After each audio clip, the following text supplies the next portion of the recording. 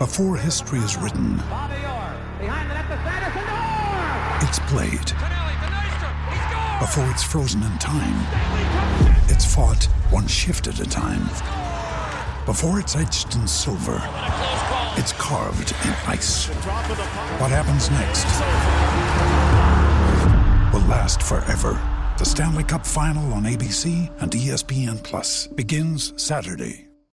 When you need mealtime inspiration, it's worth shopping Kroger, where you'll find over 30,000 mouth-watering choices that excite your inner foodie. And no matter what tasty choice you make, you'll enjoy our everyday low prices, plus extra ways to save, like digital coupons worth over $600 each week. You can also save up to $1 off per gallon at the pump with fuel points. More savings and more inspiring flavors make shopping Kroger worth it every time. Kroger, fresh for everyone. Fuel restrictions apply. Judy was boring. Hello. Then Judy discovered ChumbaCasino.com. It's my little escape. Now Judy's the life of the party. Oh, baby, mama's bringing home the bacon. Whoa, take it easy, Judy. The Chumba life is for everybody. So go to ChumbaCasino.com and play over 100 casino-style games. Join today and play for free for your chance to redeem some serious prizes. ChumbaCasino.com. No purchase necessary. Void where prohibited by law. 18 plus terms and conditions apply. See website for details. From the Fifth Quarter Studios in Madison, Wisconsin, you're listening to Coach Unplugged. And now, your host, Steve Collins.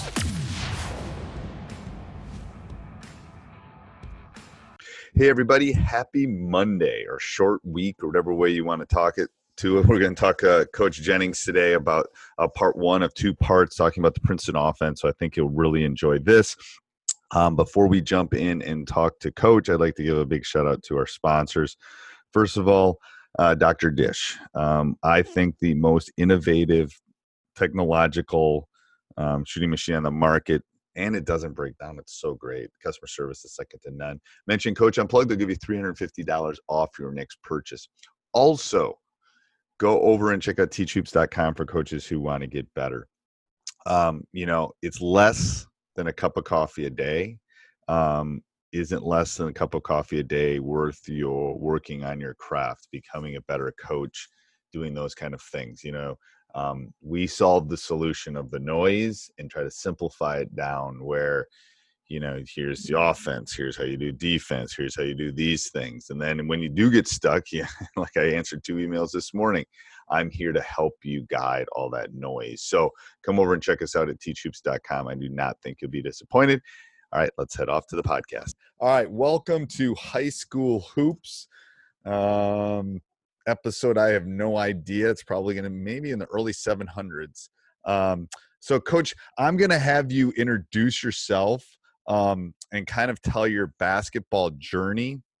And then we'll dive into, I have lots of questions about the offense you run and your school that you're at and all those kind of things. So Coach Jennings, I'm going to have you introduce yourself and kind of just tell the people kind of where you started and how you ended up where you are right now and all that kind of stuff in between. Because I think it's really important for people to know people's story. That's why all my podcasts, I've started this way recently in the last year or so, because it's been one of my things I've been talking to my teams about. It's like no one really knows another person's story unless they take the time to find it out. And they might be having a bad day and all that kind of stuff. Go ahead, Coach. Well, my name is Aaron Jennings. I'm the men's head basketball coach at Mount Mercy University. I've been the men's head coach here for 5 years. But I grew up Cedar Rapids, Iowa, kind of right in the middle of the state. I grew up about 20 minutes outside of town, small town Atkins. When I was there, less than 1,000 people. Went to Bent Community High School. So it was like 7 small towns that all drove to this high school. Played there, graduated in 99, and then was recruited to Northwestern University by Kevin O'Neill. And so Kevin O'Neill. Yep. Kevin O'Neill, so, Marquette guy. Yes, after Marquette, Tennessee, USC. He was in the NBA. He was head coach of the Raptors for 1 year. So yeah. It's the coaching. That's I always tell the young coaches, I said, if you want to get in the college game, buy some suitcases. Yeah, because absolutely. Yeah. There's only one Coach K. Even look at Calipari. Or Izzo, there aren't many of those. Like, you got to be like, and I like Buzz. Buzz is at Virginia Tech right absolutely. now. No, Buzz is at Texas down in He's at Texas A&M now. Yep, absolutely. But I mean, look at him. It's like Buzz, a great guy, but you have to jump around. Your life expectancy is like 5 years. Yeah. So the good ones, what they do is they stay 4 or 5, and then they jump ship. I'm hoping to change that a little bit. I've been here quite a while, so yeah. Yes. But the big boys, I think it's almost a money thing, like selling tickets. It's like they need. Well, if somebody's going to give me one of those contracts, I'll maybe move on a little bit. You take one of those. Yeah, you take absolutely. One of those big ones. Yeah. But Kevin O'Neill recruited me, played for him for 1 year, and then he left. He went to the NBA. He was an assistant, and Bill Carmody came in. And he came in from Princeton, and so I played for him for 3 years, sophomore, junior, senior year. After that, I thought, I'm 6'11", I'm a big guy as a post, I could step outside and shoot a little bit. Carmody came in and taught me that. Do you think your game fit his style? No, not initially. O'Neill recruited me, in high school. I think I shot 2 threes in the same game because we were, ahead by 40, and I made one and missed one, probably made one and airballed one. But then Carmody came in, and kind of every year, just, my sophomore year, I maybe shot 25 threes, and then junior year 50, and then by the time I was a senior I shot 75 or 80, so it just kind of developed. But then I thought, okay, I want to be a professional. I wanted to be a professional for as long as time. I wasn't good enough to play in the NBA, wanted to, but I wasn't that level of player. And so I thought, okay, I'll go overseas and play for 10 years and then get into coaching. I always wanted to get into coaching, but I thought I'd play professionally first. And so went to Croatia briefly, got hurt, had to come home. While I was home rehabbing, trying to get healthy, I helped coach at my high school. My brother was a senior, not at the time, but now my brother-in-law was a junior. He was our best player. And so I helped out at my high school for 1 year.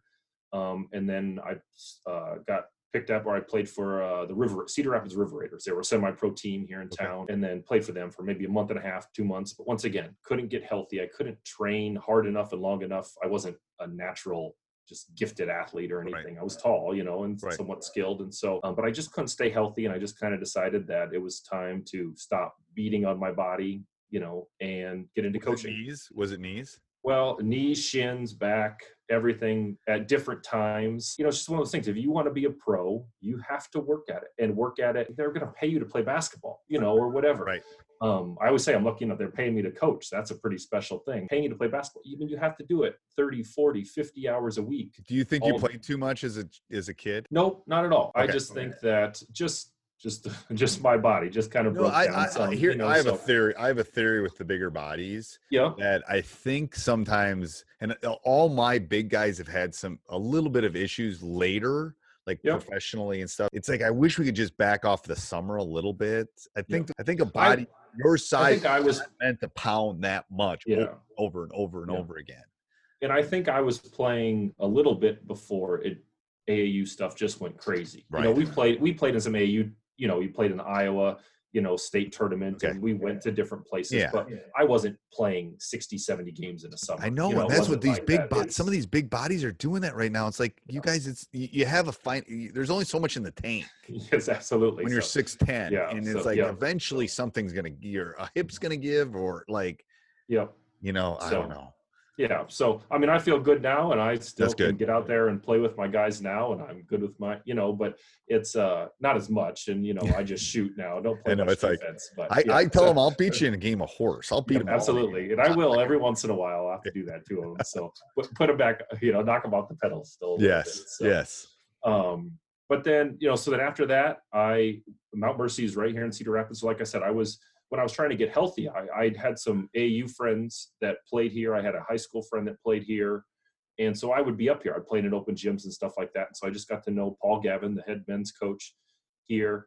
And then I just finally, when I stopped playing, I said, hey, I want to get into coaching. And at the time he had an assistant, part-time assistant. But he said, sure, I always need help, and once again, I played basketball and at a high level. And so he said, sure. And then like a week or 10 days later, the assistant got a head job, moved on.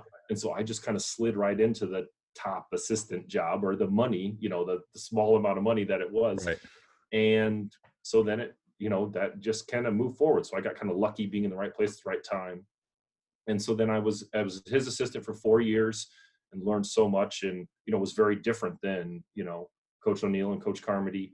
But then I was ready to be a head coach. I was ready to move on. I didn't want to, when I was an assistant coach, I worked on a farm for a few years. I drove a truck, delivered car parts and brakes and tires and stuff, but I just wanted to coach. And Right. so the women's job here at Mount Mercy opened up, and, you know, I'd never thought about coaching women before.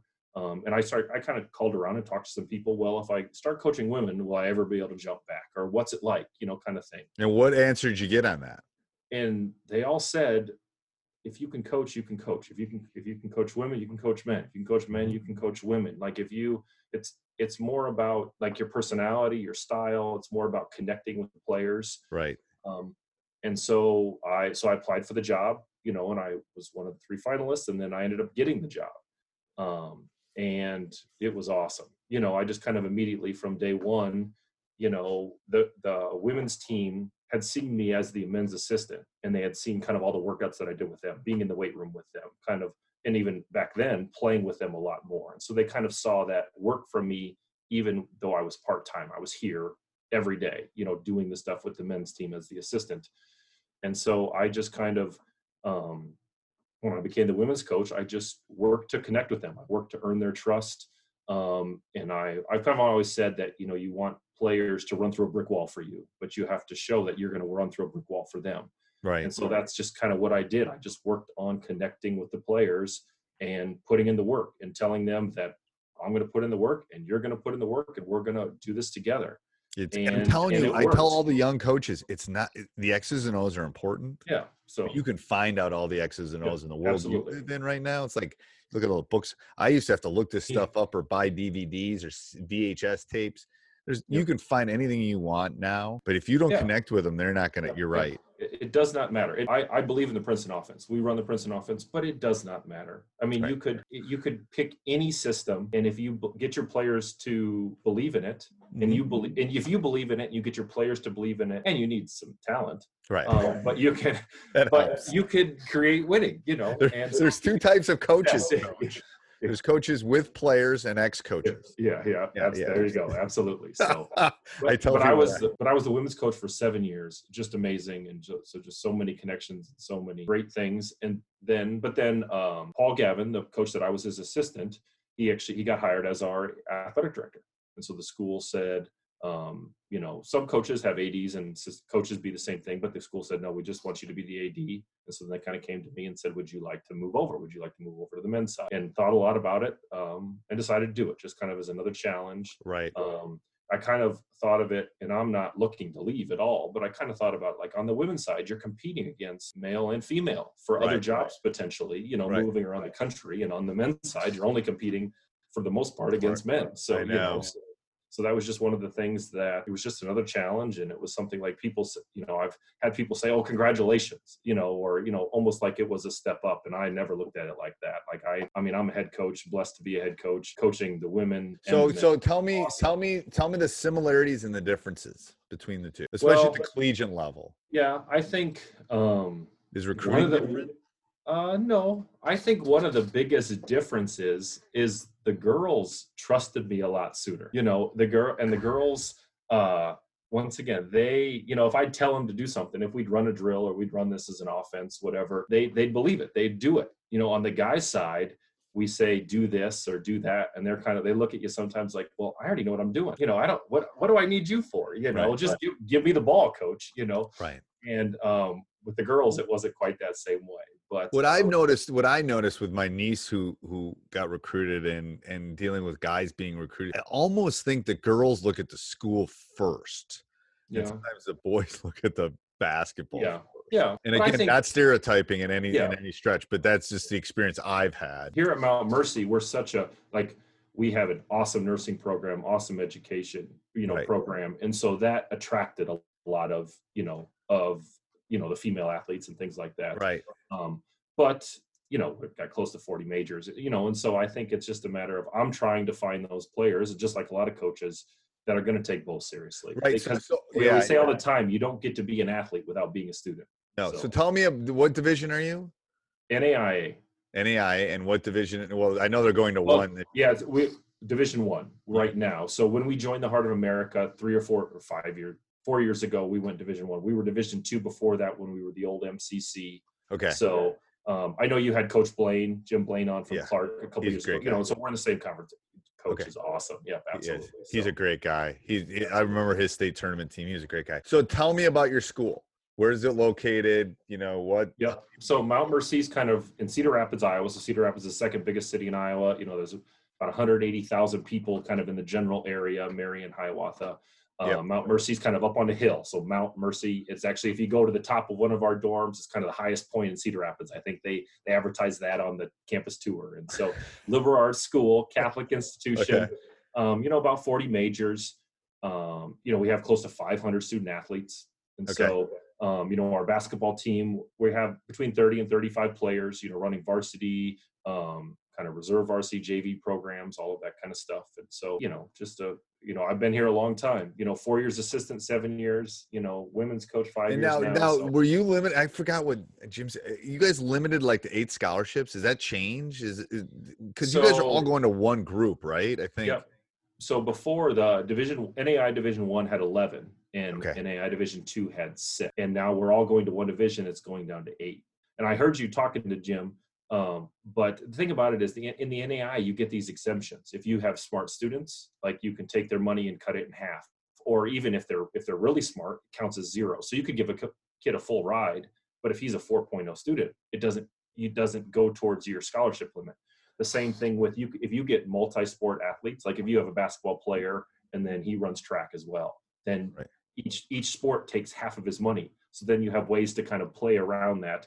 And so honestly, the number doesn't matter that much because coaches and schools can figure out how to kind of wiggle and, get whatever they want out of it. Right. So The sticker isn't always what you pay. yes, That's like- absolutely. So, I always tell people that. It's amazing on that. Okay, so the 100, what'd you say, 180,000? So that's a pretty big area. oh yeah, Cedar Rapids is, Des Moines is the capital. Des Moines is the biggest city, but yeah, Cedar Rapids is the second biggest So city. what's in your Iowa, so. recruiting? How far do you really, I mean, that always intrigues me how far your recruiting window is. Yeah, I would say we got about half of our players, like I said, total varsity, all levels 30 to 35, about half are from Iowa and then about half aren't. And So where do the from- rest come from? Well, a lot of Illinois. We recruit the junior colleges really heavily. We get quite a few transfers, Okay. every year. My best transfer actually this year is coming in from Milwaukee. We're really excited about him. Okay. We've got a player from Germany, Australia. I got a kid coming in from Sweden, hopefully with Okay. COVID, who knows? Oh, yeah. Let's Let's hope you have a season. Yeah. So, but when I was on the women's side, my best point guard ever or one of them, I guess at first, was from Chile. And so, Okay. like you get players from all over. I mean, and it's like I was telling, it's an interesting recruiting window that you guys have. It's Yeah. So, I mean, I think that we've got but I think on our side, and I continued this from the previous men's coach. On the women's side, I recruited a lot more freshmen, bringing them in. On the men's side, we recruit a lot more transfers. And so we are kind of trying to balance that out between bringing in transfers that are ready to play right away, kind of understand college basketball, and then trying to get some freshmen that maybe they're ready right away. There's some that are going to develop, and then some that are coming in and just want to be a part of the team. right. I tell you the difference. I think there's a bigger difference in college than there is in high school. I think the difference between a 14 and an 18-year-old and the difference between an 18 and a 22-year-old. I think there's a bigger, like, you are a man by the time you're 22. Yes, absolutely. And going through college, going through that competition every single day, right? In any sport. Well, and it's the way it's more the contained environment. Yep. They're not like, the really good athletes playing 5 different sports, they're not doing all this. Which they should do. I don't love think it. Absolutely. Yes. I want to recruit. And I've heard other coaches say this. I've heard like football coaches say this, but I want to find players that played multiple sports. Oh, yeah. That have that are involved in different things. We've got a couple guys on our team that are in the choir and, or different things like that. You want players that are well-rounded.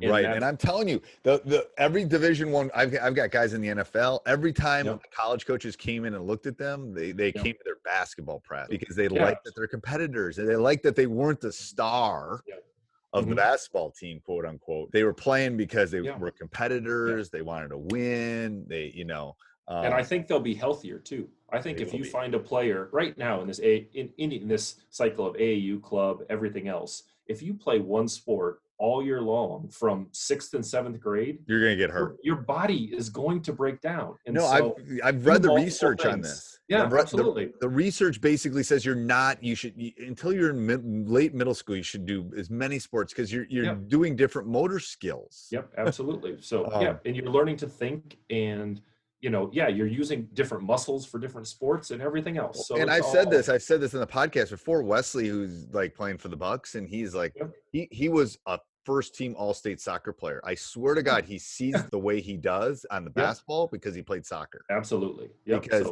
his footwork was better. He saw the court better, all of those things. And he was obviously a really good soccer player. Didn't Steve Nash always say that? He was always, he was so good. You remember watching some of the dunk contests or something like that, where he would kick the ball with his feet or hit it with his head or something, pass it to a teammate or something.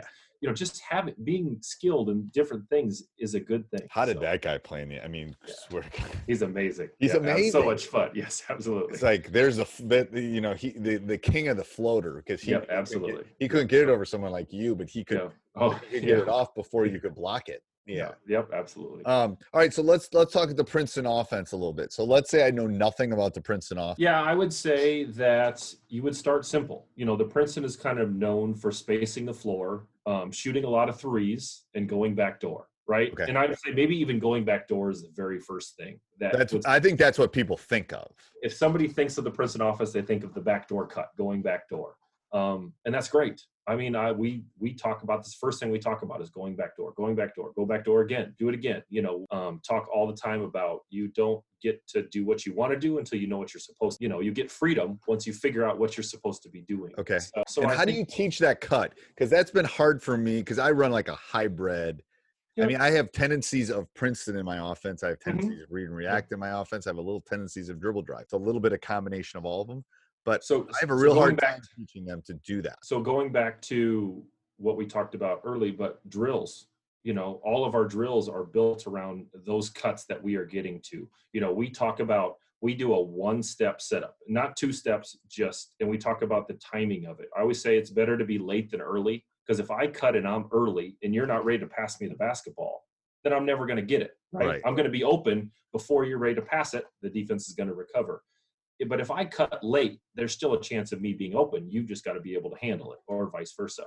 And so our drills are kind of built around when you're cutting. And so, I think the next thing, or one of the things that Princeton is built around or known for, is kind of getting the ball on the elbow, right? Getting the ball on the elbow. And a lot of times for us, it's the post player. The post player is getting the ball on the elbow. You're bringing the post defender away from the basket, getting the ball to that player. And then you're getting kind of your different movements. If the post gets the ball at the elbow, your point guard is cutting one way. It's literally, the offense is called point for us. And so we call it point screen away, point down the middle, point over the top. And so that tells you that's exactly what the point guard is doing once the 5-man has it. And then you're making your different reads and cuts off of that stuff. And so I think what is difficult about it, it does take repetition, because you have to, everybody kind of has to learn these things at the same time. Right. But going back to, earlier we talked, you said, I listened to one of your podcasts about the read and react. That's basically what it is. I can call a play, or the point guard can call a play. But if you get to the point where you're at Northwestern after a few years, or even some teams, if I've got veterans that have run this for a little while, we don't have to call stuff. Our point guard is supposed to make this read. If he passes the ball to the postman at the 5, and his defender jumps to the ball, well, then cut to the basket. Go down the middle, get a give and go, and score a layup. And so all these things we're putting in is you're reacting to what the defense is doing. It's just controlled. It's a controlled motion.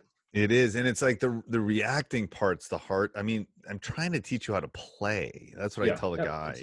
So, I don't want you to be a robot. I think so much of the Princeton was created because for so many years, man-to-man defense, jump to the ball, hand in the passing lane, right? If I'm guarding you and you throw the ball over to the right or left, then I'm jumping that way. If you jump to the ball and I go back door, I'm going to be open for a split second. And so that's kind of where it was built around. And so then you're trying to get the defense uncomfortable. You're trying to get the defense kind of into scramble mode where somebody, if nobody helps, then I'm open, I score a layup. But then if somebody helps, then that's creating chaos. That's creating movement.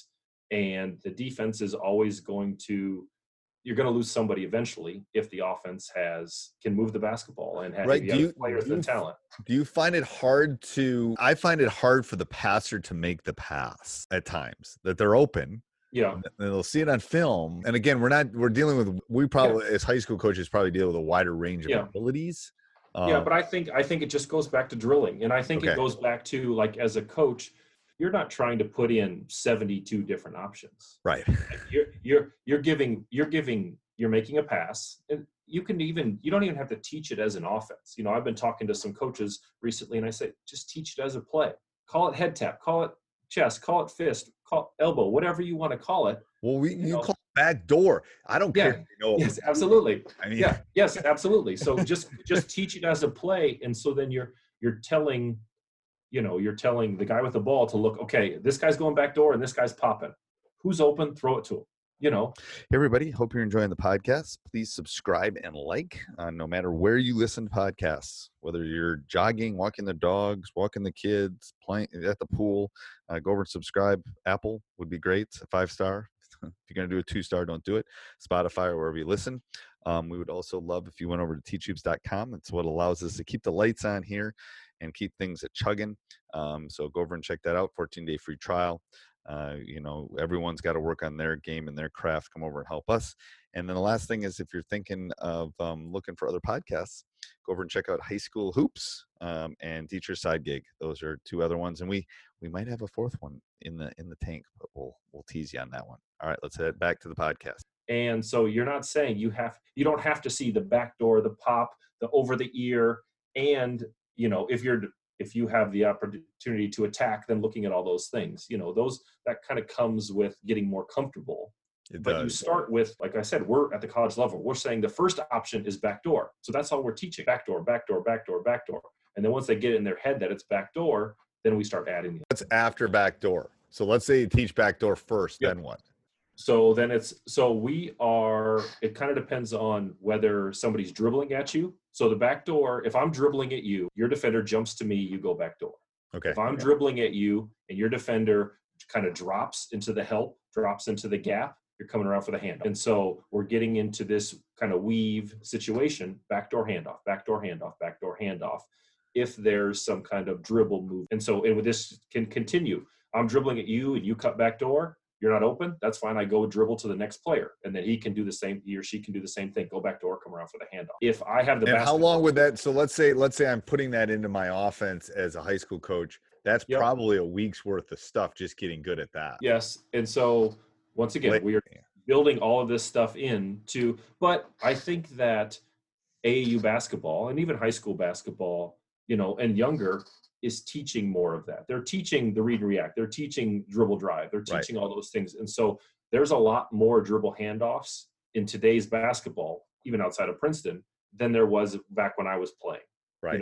And so I think they're getting more comfortable with that. And so, you're just adding, instead of just giving them total freedom, you're just adding some structure to that. Right. So, but back to the Princeton, like if I'm holding the basketball, then 2 players are running basically at each other, and then one's going backdoor and one's popping. And so that's kind of the next action that the Princeton is known for. Okay. So if this guy, and we always say that the guy getting the screen is the one that makes the decision. And so then if he comes and he sees his defender drop, well, then he's not going to cut back door because you're cutting into your defender. You're popping to get that 3, and then the screener is cutting back door. You're splitting that screen. So and like a split screen. Can you run this with 5 out? Yeah, absolutely. Okay. And so it's all, I think with the 5 out, it's more of you're getting into the dribble drive stuff. You're getting more into the weave stuff. You're getting more into the backdoor stuff. I think that, but I said with our 5-man now this year, he has become such a good shooter. We don't just kind of confine him to the elbow area. We let him step out. He can stop at the elbow and things happen off of it, but he can also kind of go all the way up and jump stop kind of an inside pivot at the 3-point line. All of a sudden, we're kind of expanding the floor even more.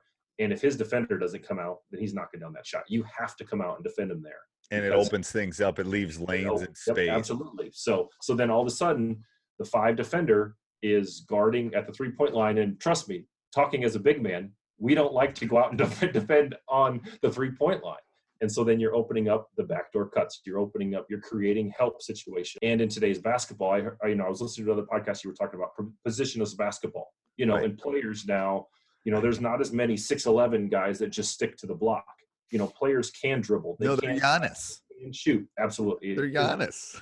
He is amazing. I love Giannis. Yes, absolutely. But it's just a matter of, all of a sudden our 5 men can shoot the basketball and he can pass and he can dribble. And so then it's just you're trying to create chaos. You're trying to create help situations and take advantage of it. No, I agree. So, so here I'm gonna give you 3 things. You can only do 3 things at your practice. What are the 3 things you do at your practice? Shoot a lot. I know. Shoot a lot of threes. I know. I'm so bad. That's. I know. I've gotten better. I raised a shooter in my house because I was a shooter.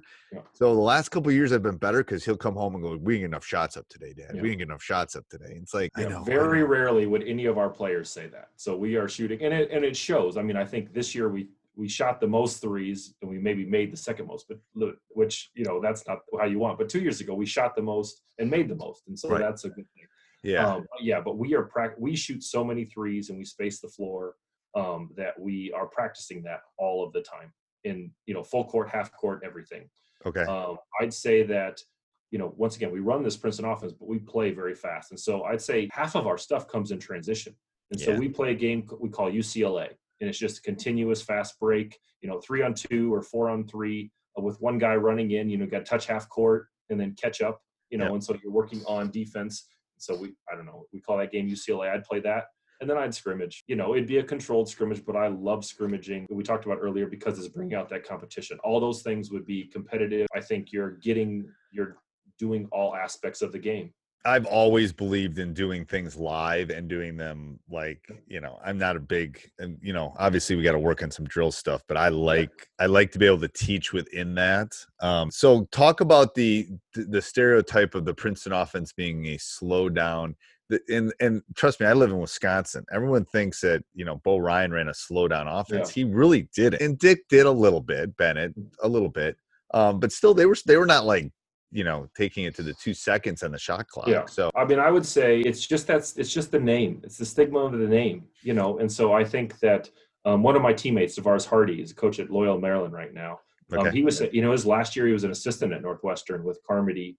I think he said that they maybe led the Big Ten in scoring, and so, on the women's side, on the men's side, we've never averaged below 80 points a game. Like our problem has not been on the offensive end; it's been on the defensive end. It needs to be rebranded. Yes, absolutely. I mean, I think remember Mike Brown got the Lakers job for like 4 games, and he came in and said, "I'm going to run the Princeton," and there was like a player revolt. Kobe and different players were saying, "Well, we're not going to do that." Right. Well, but now you see in the league. The Warriors, I mean, the Nuggets run it so much. You give the Joker the basketball, and then players are cutting off of it. They're running the Princeton. Golden State ran when Steph and all them they ran a version of it. It wasn't that. Absolutely. So it was like all those Yep. So the Washington Wizards a number of years ago had a coach, and they ran it almost primarily, and it was awesome to seeing the best players in the world running it at full speed. That was fun to watch. And so, but I think it just comes down to calling it the Princeton. It just has that stigma because it's just basketball. And it's, once again, you're shooting layups and free throws and threes. That's what today's game is. Right. That's what today's game is. And you're spacing the floor. And I have a whole theory on this, Coach, because I've been saying this. I don't know if I've put any of these podcasts up. I think the game is going to make another pivot in the sense that I think the mid-range. You think so? I do. I think if you can hit a 12 to 15 footer like a layup, I'm just telling kids, if you can do that, you will get open shots. So I think for young kids, they need to be there. You don't want to see a 4th and 5th and 6th grader just bombing from 25 feet. Right? They don't want to be Steph Curry. They're not strong enough. It's throwing everything out. No, I tell people it's a geometry problem. It's like shooting on a 15-foot basket. Yes, absolutely. It's a geometry problem. Yeah. I didn't let my son's a really good 3-point shooter. I didn't let him shoot 3 until he was in like 7th or 8th grade because he wasn't strong enough. Yep, absolutely. And I still had to break his shot down between freshman and sophomore year. We had to retweak it over the summer because they're doing this. Yes, or they're coming from the hip and going like this, and you're not supposed to be on a shot put, But it's my theory with it's what Princeton did to the game, when they were doing that offense, 15, 20 years ago. I think the mid-range is it literally has been lost to the ages. And we don't do it. I bet we shot all season, our entire team. We maybe shot 50 shots, 14 feet and 18 feet. We just take it out. We just don't do it. And I talk about it. My players know that I don't like it. But I think but I bet they're open. It depends.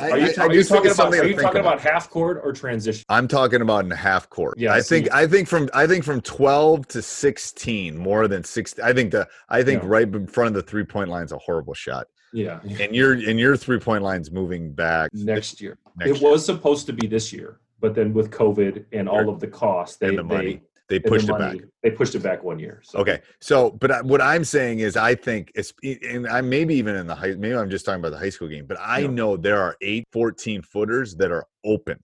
Like if you can shoot those, they are open. And you might not be able to get to the rim. You might not be able to get fouled. You might not be able to get there. I just think it's a part of the game that, the game has become so much one thing that there tends to shifts back. Yeah. It tends to do one of these things. And I think at the high school level too, at the college level, once again, we do have so much more time and our players are coming in. We're not taking every single high school player. There's only a select few that get to move on. Yeah. And so obviously at every level, the talent jumps up.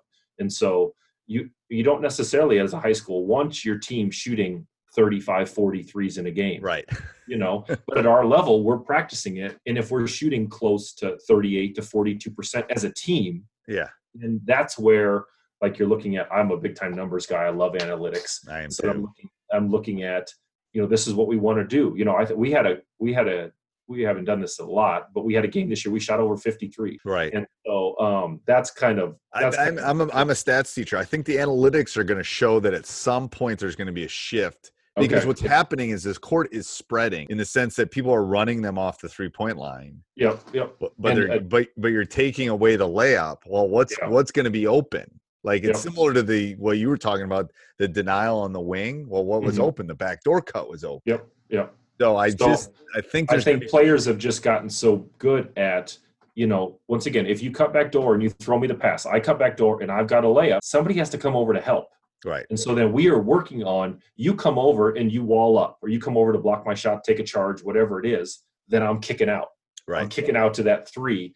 And so I think those players now in high school, you maybe want your player that I'm kicking to at that 12 to 15 foot range, because that's the shot they're going to make. Right. At the college level, you want to make the help defense have to go as far as possible, right? Yeah. You're trying to space at the floor. So I'm kicking to the corner or I'm kicking to the top because the help isn't there, and then they can shoot that shot. I think the change in the game of basketball means the court's not wide enough. Yeah. I heard you say that on another podcast, and I agree. I mean, just the players, look at the NBA. The players have gotten so, everybody has gotten so big and so long. The amount of ground that they can cover is just, I don't know if I'll ever see this, but the basket almost needs to move up. I mean, there's lots of things that need to, the bodies are just not, first of all, on an 84-foot floor for a high school, some of these kids are huge. Yes. And very athletic. And it's whoa, this court is not it's become so much more physical than it was. Yeah. I'm sure at some point, high school will then bump up, go to 94 feet. Yeah. It's a space issue though. That's the problem. It's everyone's got it. I think there should be a movement, every new high school court built should be 94. Yeah. Yeah. I agree. You shouldn't build an 84 anymore. I was listening earlier to one of your other podcasts, and you were talking about, you're not a fan of the shot clock, and I am. But I'm coming from the college standpoint, and you're in the high school standpoint. I'm not anti-shot clock. I am. It allows different style of play. Yeah, that's the only. And I would want a 45-second shot clock in high school. I have no problem with a 45-second because I can still take time off the clock, and I can run a slower offense. Yeah, and you can have a faster one. Yeah. But the movement's 30. But you can't hold it for 2 minutes or 3 minutes. Right, and I'm okay with that. And it also, at the end of the game, it would make it go back and forth. 45-second, I'd be fine with. I don't think that's the movement. I think the movement's 30. And that's good for college. And just like the 24 is good for the NBA. And there's a math to it. There's a reason that it's that way. Right. But in high school, the players aren't at the same level. So you want to – they hire us to coach. You want coaches to be able to coach. Yeah. but you also want to have flow to the game, and you want your players to have to learn how to do things. Well, not just it's the standard. I'm a stats teacher. It's the standard deviation of all the high school basketball players in the country. The standard deviation's talking about spread, if you know analytics. Yeah. But anyway, the standard deviation in high school basketball in the country is pretty big. It narrows when you get to college because you've gotten rid of all. Like 10% of the people get to play. Yeah. So they're more capable of doing that. Yeah, I'm not against it. We play halves though. I think that would be a great high school move. Yep, I think so too. Yeah, Iowa's a quarters, and I love the halves. It's better flow. It's better flow. Yep, it's absolutely. So it's definitely better flow. And you've heard me say that I want to get rid of the jump ball. That's my new. Yeah, I have heard that. Yeah, so that's I'm literally going to fight for that. When I was playing in high school, I wish. It was good for us because I was 6'11". I wasn't playing anybody else 6'11". So So I was talking to a coach in Alaska, and he agreed. An official in Alaska, and he basically says, "You're right. How many times do I throw there's a crew of 3 and one of us throws it up. We don't get practice throwing the ball up." Yes. I'm old enough. There was no 3-point line and everything was a jump ball. So I'm old. Yeah. So I remember the old days. Give me a 1 sentence of your coaching philosophy or a paragraph. I'll give you a paragraph. I think I want to help players accomplish their goals. And it's not about, those goals are so much bigger than the game of basketball. But we are bringing these players in from all different walks of life, all different, coming from all different types of families. And we're trying to help them be successful. What's the hardest thing? That's what I work for. I know. That's why I coach. It's not, as you get older, I get a little less, it used to be about the wins a little bit more than it is when you get a little bit older. But I don't think we can accomplish everything we want to accomplish without winning, honestly, because because you're not going to be around long enough, right? If you're not eventually winning, then you're not necessarily doing your job either. Well, but people don't realize Coach K almost got fired. Like he was about a year away from getting fired. His first couple of years were horrible. Yeah, but if you're instilling a system, if you're instilling a program, if you're instilling a mentality, on the basketball court or on the field or whatever you're doing, going off of there too, you're instilling that in the classroom, you're instilling that in the dorms, you're instilling that in their home, how they interact with their friends, everything else like that. And that's why it's so much bigger than just X's and O's and just a game. So I think that if we are at the college level, we are working, with and for our players for them to be successful. And so because they are, all of our guys, they're paying money to be here, Right. It's a lifelong learner. You're trying to absolutely make them lifelong learners. I agree. What's the hardest thing to teach? Passing. But I think that, now with these games, you asked me earlier about the difference between men and women, but the guys come in and they are doing so many workouts, so many individual workouts. And I don't even know with COVID how it's going to be because they haven't been allowed to play. They're all practicing dribbling and they're all practicing their scoring moves. I have a whole theory about dribbling. It's like the first thing you learn to drew. And it's like it's like, stop dribbling so much. Yeah. But so many trainers, that's what they're working on, do this 17 dribble move, to get someplace. And so we are trying to break that down. We're always saying like we versus me, and so I think that kind of goes into passing. But make that pass, make your teammate better. We very rarely talk about scoring. We talk about assists. And so we just talk about it in terms of assists because we want our guys to, enjoy playing with one another. And if I pass you the basketball and you score, you make the basket, well, I'm happy and you're happy. Right. And we're both getting back. We're feeling better going on defense. It's like it's an office quote. It's a win-win-win. Yeah, it's a win. Absolutely. So, here's the issue. My best point guard, probably my best point guard. He had a move and a counter move. Mm-hmm. Move and a counter move. Division I player. Move and a counter move. That's all he needed. He was really good at it. He was really good at it. And that's all he needed because he could either do the move or he would do the counter move and then he could score. Yeah. It's like quit watching all the YouTube videos if any of you people listen. You don't need 85 dribble moves. You need to be competent. You need to be able to dribble. You need to be able to attack. But you don't need all these moves. The hard part, I think, I agree with passing. I think you're one of the few people that's actually said that. The hard part is the drilling part and the teaching part of that, I think. It's not as easy as working on your jump shots. Yeah, absolutely. You can't do it alone, but that's why, like, I was watching, our guys do a workout earlier today. We had 4 guys in the gym and they were partnering up. And so they were just, everything that we drill during the season or during practice, like that's what they were working on. We are talking about, we shoot a lot of threes. Well, we don't just want to shoot them. We want to make them. Well, if I catch the pass up here, then that's not a good shot. My percentages are going to go down. So we are just drilling and drilling and drilling. I'm giving you the pass right here in your pocket, and I'm going to practice passing it to you off of an extra pass, off of a kick. I'm going to practice working, going left, going right, off the bounce. And so we are drilling that stuff, and we're finding players, and we're recruiting to that, but we're finding players that want to do that, or that we have this culture kind of built in now. The upperclassmen understand this. And so the new guys are coming in and they're saying, okay, this guy's really good. We got an All-American. He averages, 18, 20 points a game. All right. Well, he's not afraid to make that pass and that pass and that pass. So then I better be doing that too. So right. And as a former shooter, give me the ball where I can shoot it. Yeah, absolutely. Like, you don't want me to shoot. When you throw it over here, that second it's going to take me to get it to my pocket, I'm not going to shot off. So you obviously don't want me to shoot. It's kind of absolutely. So trust me. But once again, as a big guy, I don't want to have to bend down to catch the basketball, so. Did you like bounce passes? Did you like bounce passes into the post? No, I would much rather have thrown it high. Let me go get it up here. So. Okay.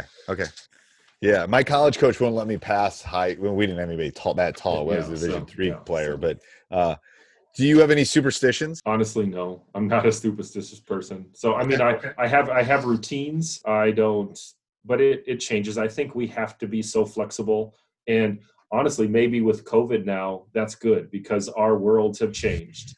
And for a while, the way things are going to happen and then when games happen, when and if practices happen, like already all the cleaning stuff we have to do and everything else like that we just we have to be flexible. I know. I'm thinking officials are going to be a problem. Yes, like absolutely. People to come in. Yeah. So they might change things. You might, stick one guy over here and stick one guy over here and one, or whatever, and position them and don't move them, but if they have to have a face shield on, if they have to wear masks, well, you don't want them running around. And at the college level, you're maybe, you're obviously just like players, you get a higher level of, and they can move better and they're in better shape. But they're also older too, though. Yeah. So they might be more prone to getting sick. You never. So I know. The only good thing I've read, because again, I'm a big reader on this stuff, is if there aren't a lot of people in that gym, like there's a reason a lot of people at supermarkets that work there aren't getting as sick, because it's 70,000 square feet.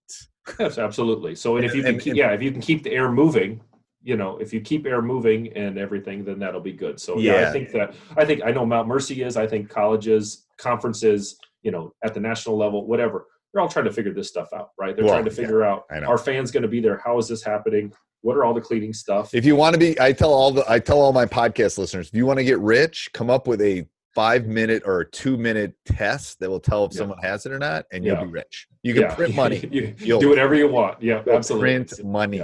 Because then every kid could go to school, because you test them, they go to school, and then well, I won't be doing that. So no, either will I. So I always ask this question, this is one of my favorite questions, is do you have a success or a failure as a coach that we could dive into that another coach could learn from? I was listening to another podcast and I kind of heard you other day. I was thinking about this, and I was going back to, I said earlier about, getting your team to trust you, and kind of building that trust and going through it. And I was going back to, I think, my very first year coaching. We were ending practice with just making free throws, right? You go down the line, everybody shoots 2, you got to make a certain percentage, whatever it was. And, we probably started 15 minutes before the end of practice, and we didn't get it. And so we came back we said, okay, we got practice the next day, but we have to get in beforehand to get this done. So we probably showed up at 5 or 6 a.m. and we started doing this again. And we just went up right till the time they had to go to class. So we were maybe there 2.5 hours, just shooting free throws, and did get it.